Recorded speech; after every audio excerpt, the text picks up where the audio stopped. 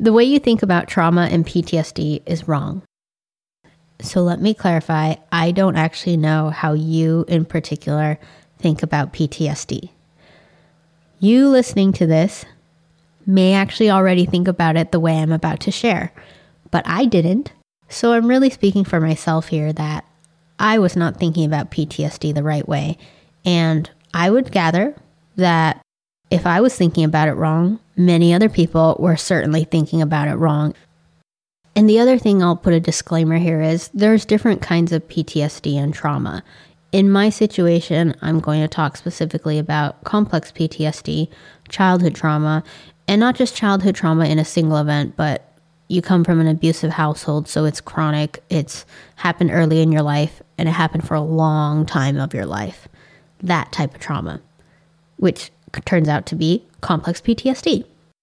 So the way I thought about it before that is incorrect is that it's something you get over. When bad things happen to you, if you're a strong enough person, you get some therapy, you think about it differently, you change the narrative to take away the power of your abuser, and you get over it. And we applaud stories like that because people like that are so strong. They have this mental fortitude that so many people don't have. And we bring them on as guests on podcasts to tell how they changed their story in their head and how they turned things around and how they got over it.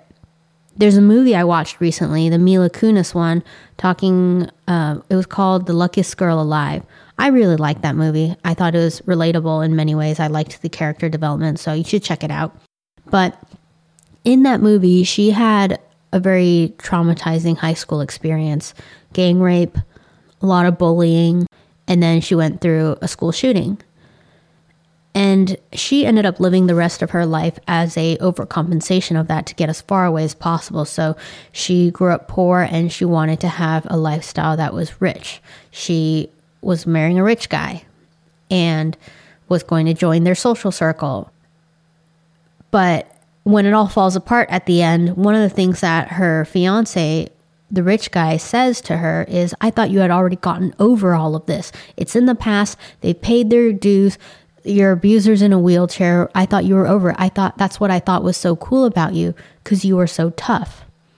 And that scene, I think, perfectly summarizes how I felt about trauma, about people, and about myself. When I felt that I had gotten over it, it was a testament to my mental strength.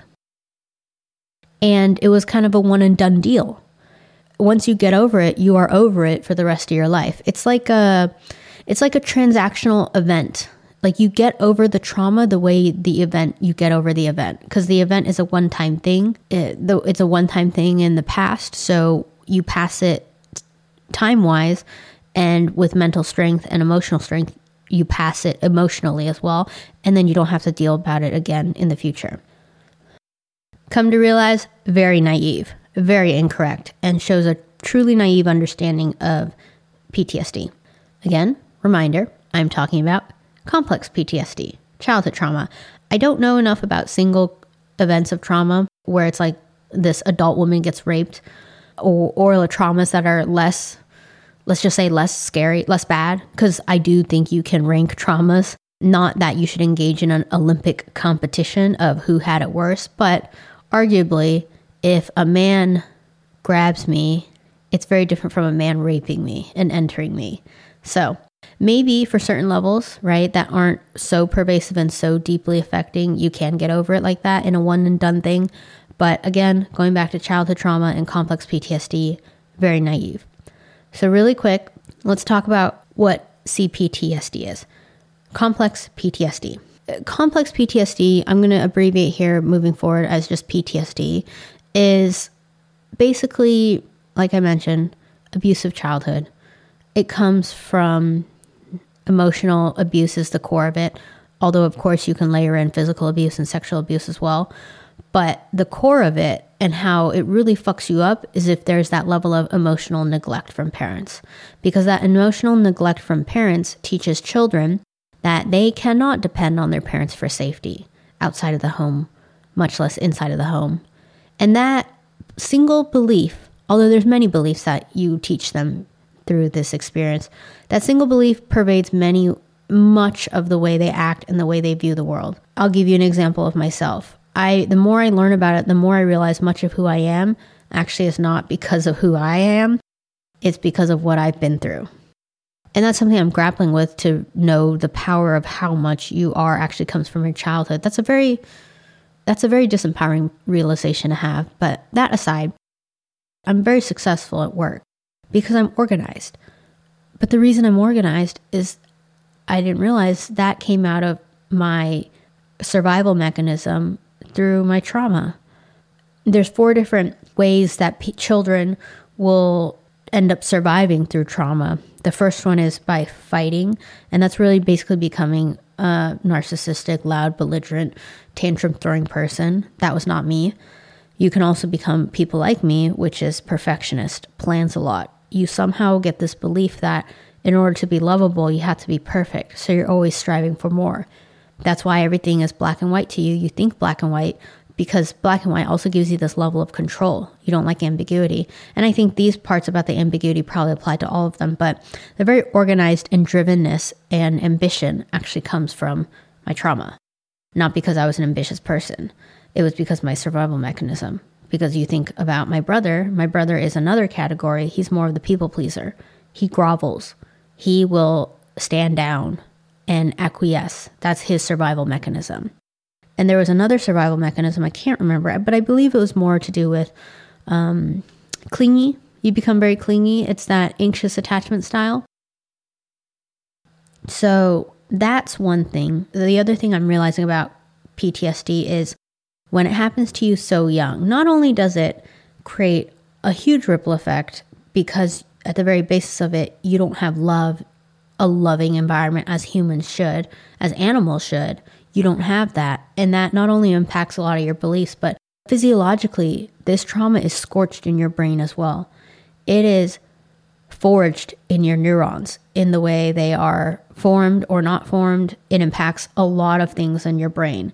I'm not versed enough to regurgitate the details off the top of my head. I will once I finish reading that book, but it actually changes your brain, truly does. And that change in brain chemistry will then impact the rest of your health physically too. More prone to cancer, more prone to other things too, because it's an actual change in your body. And it comes really because when you're a child, your amygdala, I think it's the amygdala, but anyways, your brain is very sensitive. So when you are put in that high level of stress for that long, for that early in your life, when you are so vulnerable, you are basically like nothing, right? Nothing. It's so ingrained in who you are, you can't just shake that shit off. It's not a single event that's distanced and detached from you enough that you can quote unquote get over it, because it is who you are. I'll give you an example. Let's say you're building a tent in a forest, a little teepee, and you're using the sticks that are around you. If you are growing up in a good environment, you have healthy sticks that you build your mental framework on, or your sense of self on, right? And then from there, let's say fungus comes in and starts infecting the foliage around you. You're able to figure out, separate that off and find a way to manage it. But when I grew up in a forest that the trees were already poisoned with fungus and toxicity, those became the same sticks that I used to build my framework. So it is a part of me. And it's an undeniable fact, just looking at the science, that my tent is going to be different from your tent. It might look the same. It might have a similar shape because I've done a lot of work to mimic what a healthy, mentality should look like, or healthy behavior should look like. But it's so deeply ingrained in there, you can't escape it. So what I'm saying is all that idea of being tough, that self-help stuff, right? Which comes from the idea of you get over it, or Tony Robbins stuff where it's like, change your narrative, raise your standards, love yourself, parent yourself. Parent yourself is actually psychologically founded, but that type of thing is also superficial. It might help with, again, just getting your shit together in general. If you feel a little lost, you have some depression. But if we're truly talking about PTSD that came from childhood, You're going to need a therapist. You're going to need a psychologist to get into the nitty gritty of your every little behavior or little rabbit hole that your mind goes down. That superficial stuff is helpful. It's like icing on the cake. It'll tackle the top part of it. It'll make it look nice and it'll help you, right? But it's not going to do the deep work. So with that all said and done, when we think about you get over it, you get over those emotions of sadness. So I'll use an example. One of the things that continues to make me sad is how the last moments of my mom's life, she had a very sad exit to life because she was bedridden, and in her field of view, if she could see that far, the last things that she would see before she left this world were my dad basically flirting with the hospice nurse for over an hour in the kitchen right in front of her when she came an hour ago to check on my mom. And my mom is fading away. Had the nurse been there, she would have seen her pulse was slowing down more and more. But my dad was busy flirting with her. So an hour passes, and by the time she finally comes to check on my mom, she calls out her name, Gina. Gina, can you hear me? Gina. No response. So then she picks up her wrist and she tests her pulse. Gina? And I think it was at this point I asked the nurse, is she? And then the nurse kind of nods at me and tells me that her pulse is very slow. And that's when she died. You can tell I'm choking up right now. It's a really sad memory for me. I hate that that's how her last moments were. It's so sad that that's how she had to leave the world, alone and bedridden, and watching that as the last scene.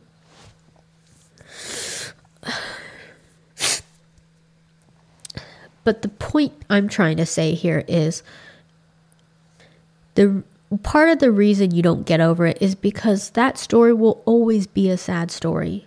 There's nothing that's going to make that story not a sad story. I can try to flip it a bit, look at the other side of the coin, basically just change my angle and try to change my narrative on it. And I can do that, but let's not mince words here. Let's not sugarcoat it. That's a sad story.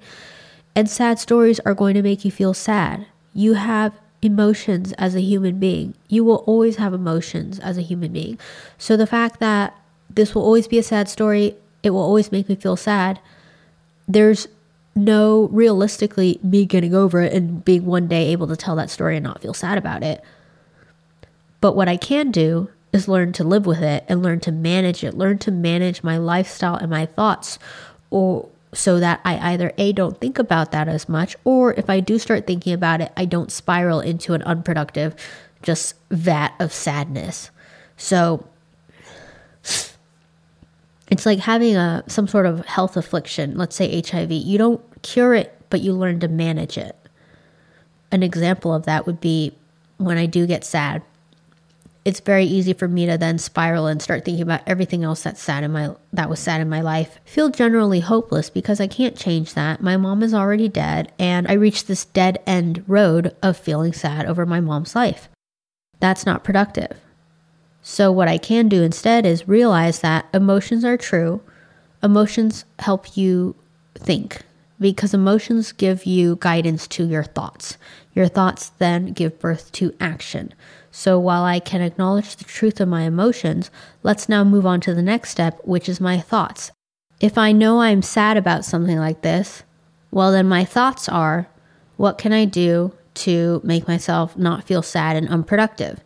I can remember a story that I've told myself. So see, I am utilizing the change of narrative technique.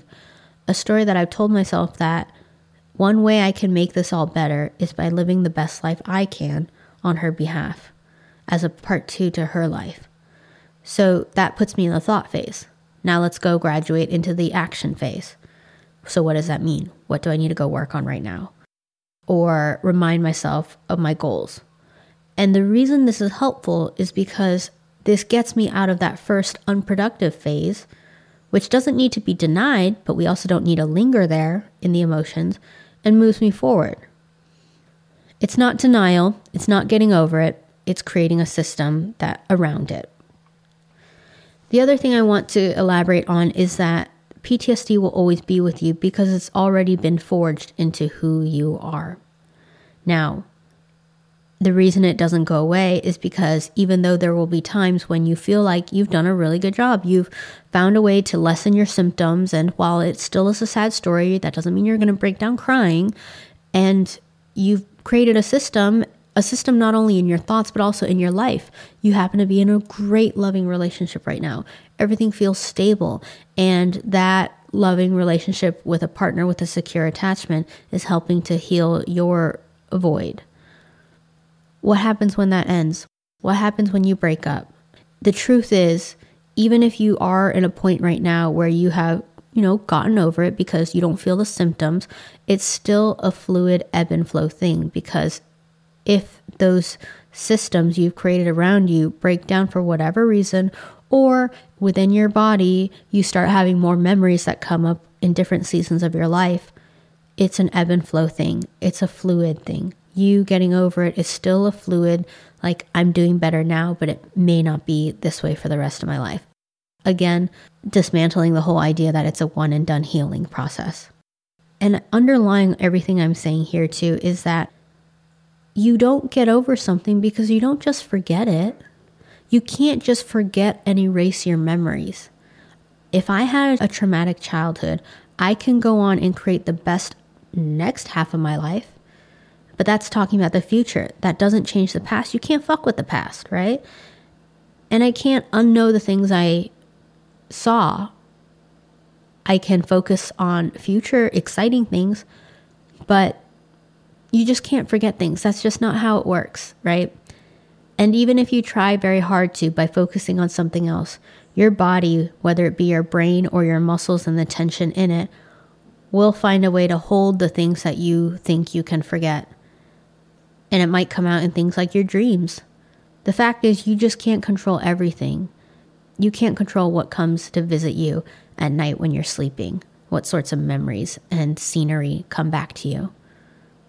So stop with this faulty belief that you just get over it and it doesn't haunt you again in the future.